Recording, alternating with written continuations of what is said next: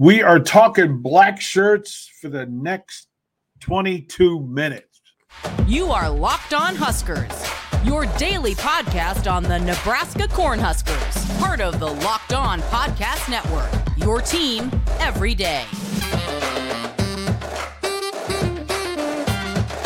Hey, gang, thanks for joining us. I'm DP, 937 The Ticket, Lincoln, America. Thank you for making Locked On Sports and Locked On Huskers your first watch, listen each and every single day.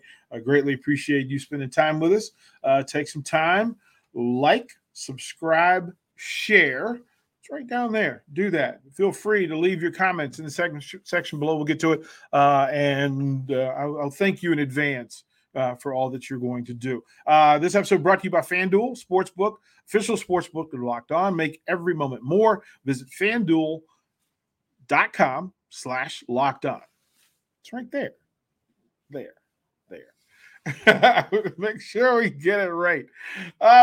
First of all, apologies to Pot Roast.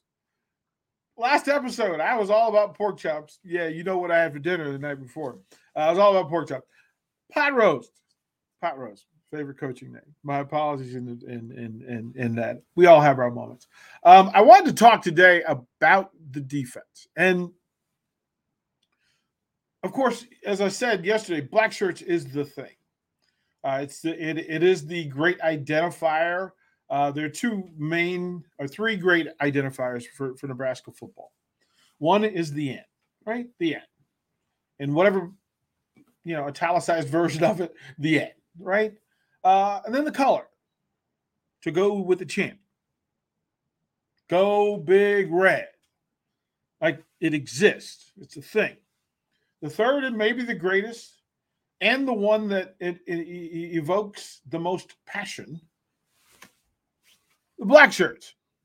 And to say that you could gauge next season's success for Nebraska football purely, directly on the success of the black shirts would not be a reach in any way, shape, or form. This team and this program will be as good as the black shirt defense allows for it to be. And in the Big Ten Conference, there's several things that are required of it. Physicality is a must. Depth is a must. Development is a must. We have questions.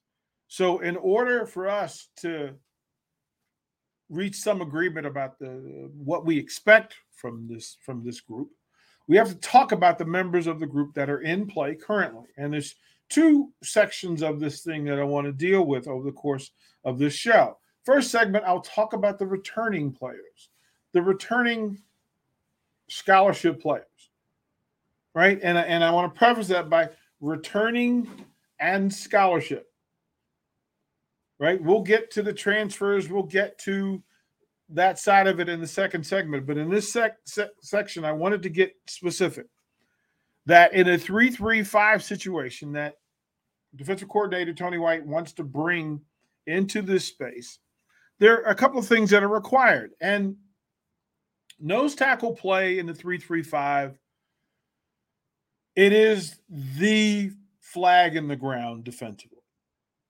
It's the flag in the ground. Think of the triangle, right? That at the point of that defense to control the middle of the field. As a defensive coordinator, what I want to defend first is the middle of the field. I want to make the straightest and most direct line toughest to attack. I need to be strongest at the middle. I always tell people that are just learning to watch football, if you want to watch football, don't get caught up in the minutia of the extremes. Watch who's winning at the line of scrimmage and the middle of the field first, and it'll tell you what they're being allowed to do in other places. Edge setters are spectacular, right? It's necessary because I would rather defend 20 yards of the field rather than from sideline to sideline. So the edge setters allow me to do that. And in order to dominate that 20 from tackle to tackle, I've got to decide which side of the ball they're attacking, shut down the other side, and then allow folks to rally to the half of the field that we're going to try to defend.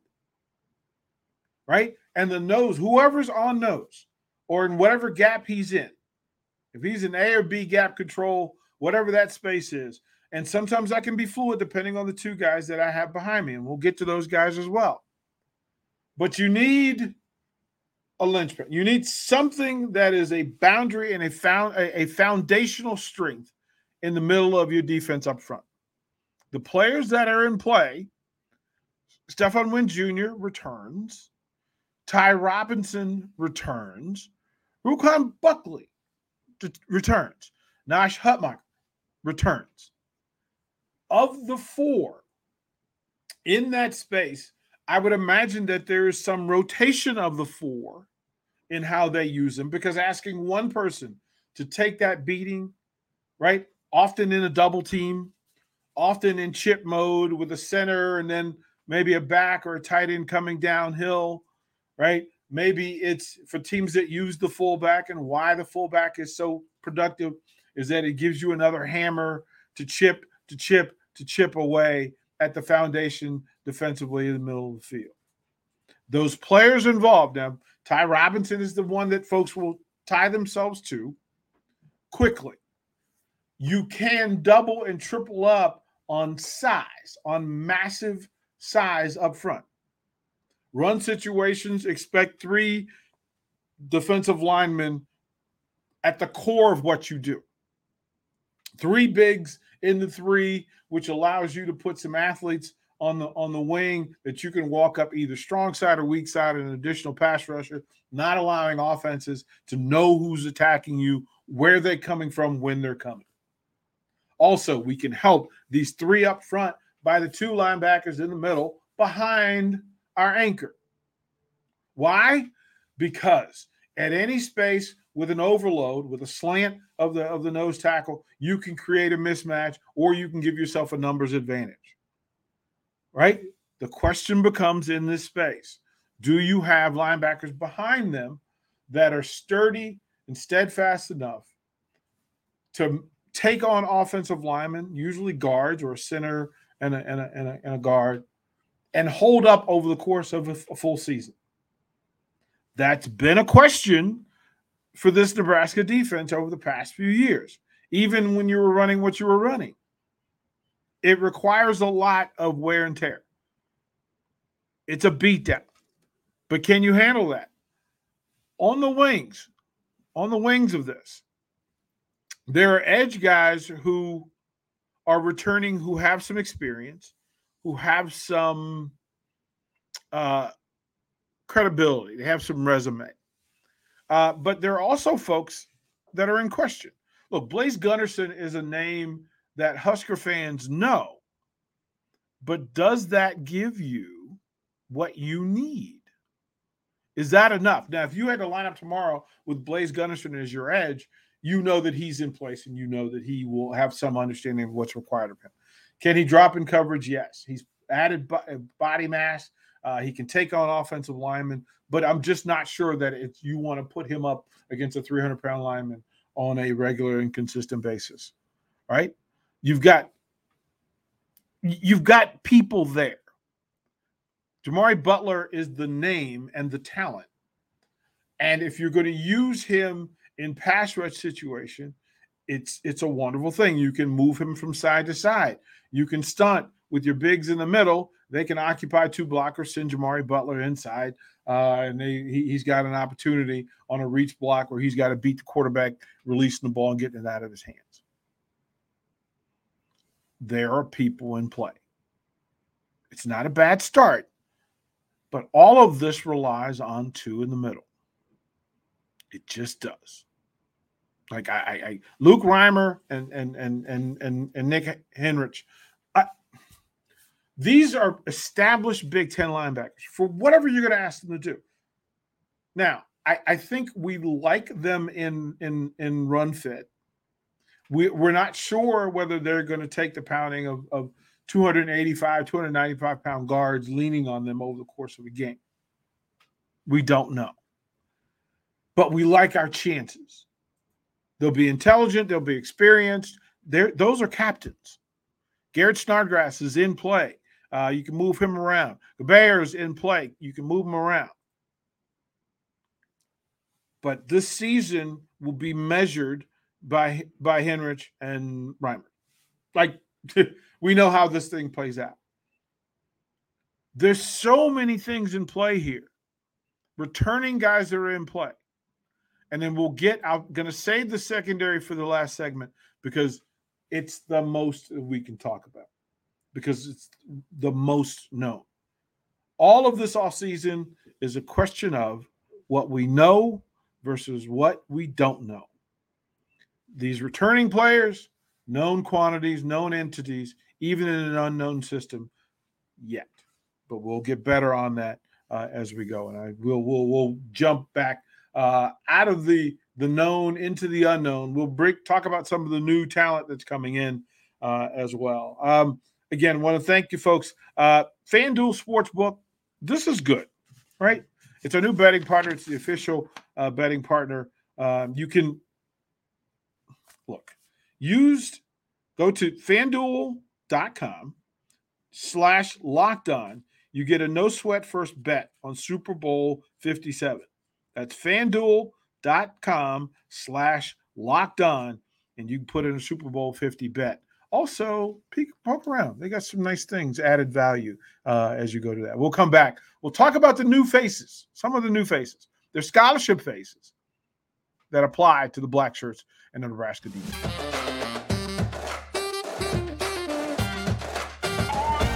Welcome back to Locked On Huskers. I'm DP. Thanks for making Locked On Huskers your first listen today. Greatly appreciate it. Again, subscribe, like, follow, share. Do that for us, please. Comments in the bottom. Let us know what you think. I apologize once again about getting pot roast and pork chop confused yesterday. I was having a day. I had really good pork chops.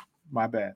For your second listen of the day, check out our brand new podcast, Locked On College Basketball. Isaac Shade and Andy Patton bring you everything you need to know on and off the court, plus big-name experts, coaches, players throughout the basketball landscape. Locked On College Basketball, available on YouTube or wherever you get your podcast.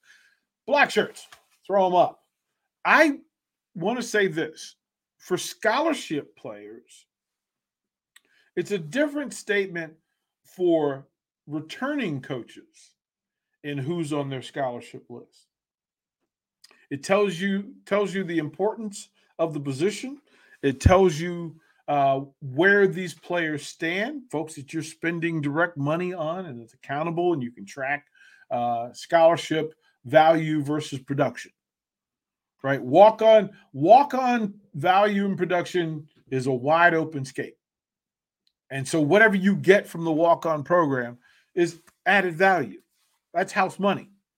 But the scholarship situation is where money is allotted and expectation follows. With the scholarship, expectation and production are required to match. Now, again, I said it, we're going to save the defensive backfield for the last segment. And it's a short segment. It won't take long to just applaud what's in that room. There are questions about, again, in the 3-3-5, we're talking about the 3 and the 3. Mainly, that's what we're talking about today, right? Those defensive linemen. And look, Elijah Judy coming in with the resume that he comes in with. Now, we haven't put him under our microscope in a way that Nebraska fans and Nebraska media do, right? We understand that he comes from Georgia. We understood his high school tape. And his high school tape was one of violence and agility, right? Violence, explosive, and agility, which was quicker than you would imagine somebody being in that space. Now, he's been in the big trenches. He's been in the big games. He knows what championship football looks like. At a high level, he got additional reps because for the last year, he spent that whole extra month of getting prepared because they were still playing in meaningful games. So he's more experienced than somebody who was at Nebraska the very same period of time. He played in playoff games. He played in championship games. So he has an understanding. Also, he had to measure up to those levels because the games that you play against the top 4 teams in the country versus the top 2 teams in the country, after having played against the number 2 team in the best conference in the country, all while competing for playing time on the most talented roster in all of America. Now, point of perspective, how many other defensive linemen on the Nebraska scholarship list could have made playing time on Georgia's championship team? Ponder that. How many defensive linemen on this roster could have made the playing roster for Georgia and actually played? That's what the expectation level is and the resume for Elijah Jeudy. That's what's in play, right? There are other folks coming in, but Jeudy is going to be the measuring stick for the room. Because I'm going to say this, and some folks will be uncomfortable by it. This defensive line group will only be as good as Elijah Jeudy. And you should be pretty frightened by that, because that's a lot of question mark. But if Ty Robinson, Nash Hutmacher are playing at the level of Elijah Jeudy, and Jeudy is playing at a level that's SEC and Georgia national championship or SEC championship worthy, Nebraska's defense is in good hands and will be at a good level. That's just my opinion on the space. Now, when you go to linebackers, again, this is an experienced room. Henrich and Reimer, look, they know the campus, they know the community, they know the tradition, they know the value. There are linebackers coming. Chef Borders and MJ Sherman are names that Husker fans are going, again, as much as I want to put focus on Jeudy, that Sherman might be penciled in mentally as the edge on one side. Whether it's standing or whether it's hand in the dirt, the expectation is that Sherman has to contribute right away and contribute on a large level at a high volume. Like that's look, Chief Borders being brought in. Chief was highly touted from a talent standpoint. Then the question is, in a 3-3-5, what are you going to ask him to do? Who's going to be next to him? Are you asking him to be an every down player? Are you going to ask him to be a pass pressure guy? Are you going to ask him to be run fit guy? Or is the expectation that Borders and Sherman have to do both in that space? Now, if they're playing at the level of where they've been, it starts to look pretty good with Henrich and Reimer. It looks good because you can walk them back into a 4, you can play them into a 5 front, you can play them into a 3-5 and not really lose much. Why? Because you have people behind them who have experience and have talent. But those are the two names, Sherman and what he does, all 6'3", 250 pounds of it. I believe he's a legitimate 4'6", 40 guy, high 4'6" guy. So if he's going to chase and track down Big Ten running backs, that 40 time matters. If he's going to chase and track down Big Ten quarterbacks, that 40 time matters. It absolutely matters. And then at the nickel position, listen, Javen Wright is there, Gage Stanger is there, Isaac Gifford is there. There's a competition for those for that time on the field, and those are the 5 in that 3-3-5. That fifth defender back there, that is the run fit guy that you can send off a blitz that goes from hash mark to hash mark or hash mark to sideline, as well as anybody on the field. If the season started tomorrow and you walked out there with Buda Wright or Isaac Gifford as your nickel, you have to feel pretty comfortable about the talent. Can they hold up, get through injuries, and then learn a new system with new verbiage? The nickel position is the most versatile of the bunch, and they probably have to know the most of the schemes. They'll have to do the most. They're the ones that change the way the picture looks. I think we're okay. I think you should be okay, but they're going to have to adjust. We'll go to break. We'll come back. Final segment of Locked On Huskers. We'll talk about the secondary because there are some names in play.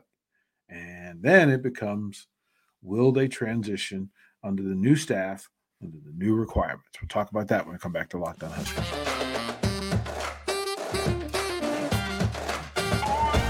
Welcome back. Final segment of Locked On Huskers, and we appreciate you hanging out with us again. Subscribe, like, follow, share. Please do that. I want to thank the folks from FanDuel Sportsbook. And again, jump on there because Super Bowl 57, Philly, 1.5 point favorite. The over-under is 50.5, 50.5. You can give your thoughts below in the comments. Go ahead and do that for us. When you talk about defense, let me just give you a few, right? These are names that we know, right? Like we know Braxton Clark. We know Quentin Newsom. We know Miles Farmer. We know Noah Pola-Gates. We know Marcus Buford. We know Deshaun Singleton, right? We know them. We know Malcolm Hartson. We know who they are. And then what we're going to ask in against passing teams, you go with Nichols. 5 of these backs will be on the field at the same time. Pretty spectacular. Pretty spectacular. You've got some young talent on the other side. You got some freshmen coming in. Omar Brown is a flex, and Omar Brown could change himself and change his location on the depth chart pretty quickly. Damone Lynham, another one coming in under scholarship with the ability to impact how the room plays out. Javier Morton, another one that, from a talent standpoint, checks all the boxes. What will he do in the improvement season? And it's a thing that happens where folks get comfortable just being a part of the pack rather than folks who are trying to change the pack and better the pack. But this is an experienced group. It's deep. It understands. And here's the thing that I want is often missed. This is a pretty good tackling group. Whether it's cornerback or safety, this is a pretty good tackling group. Like they're running short routes against them and hoping to break a tackle hasn't really beat up this group. In the Big Ten Conference, this group has a chance to be in the top third of secondaries in the Big Ten Conference. It requires work. It will require competition. They'll compete. If none of the spots are given and everything is earned, if nothing is given and everything is earned, this secondary will elevate itself just through competition alone. Trying to find spots on the field under a new coaching leader, under a new system, under a new scheme with new energy. Couldn't tell you who the starters are going to be because, again, this is the time of season where positions and depth charts change. That is my hope, that this group sets the tempo and sets the standard for this black shirt defense. Tony White has some talent back in the secondary. I mean, you're talking, I believe it's 20 scholarships currently stand in the secondary. That's a lot of scholarships. That's a lot of folks who got money to come here and play secondary for Nebraska. Those numbers will probably change. I can't imagine that you're going to go into it, but a lot of that ends up on special teams as well. But in a 3-3-5, sometimes 5, 6, or 7 defensive backs on the field, you better have some depth at it. Nebraska has depth. The question is, do they get better in the offseason? If the offseason becomes the improvement season, it's a good year for Nebraska defense. Write that down. I want to thank y'all for joining us. Locked On Huskers, you're making it your first listen of the day. For your second listen, of course, please go over and check out Locked On College Basketball. Isaac Shade and Andy Patton bring you everything you need to know on and off the court, plus big-name experts, coaches, players throughout the basketball landscape. Locked On College Basketball, available on YouTube and or wherever you consume your podcast business. Well, thank you with what we do. We'll join you again tomorrow. We'll close with the 3 words we love so much. Go Big Red.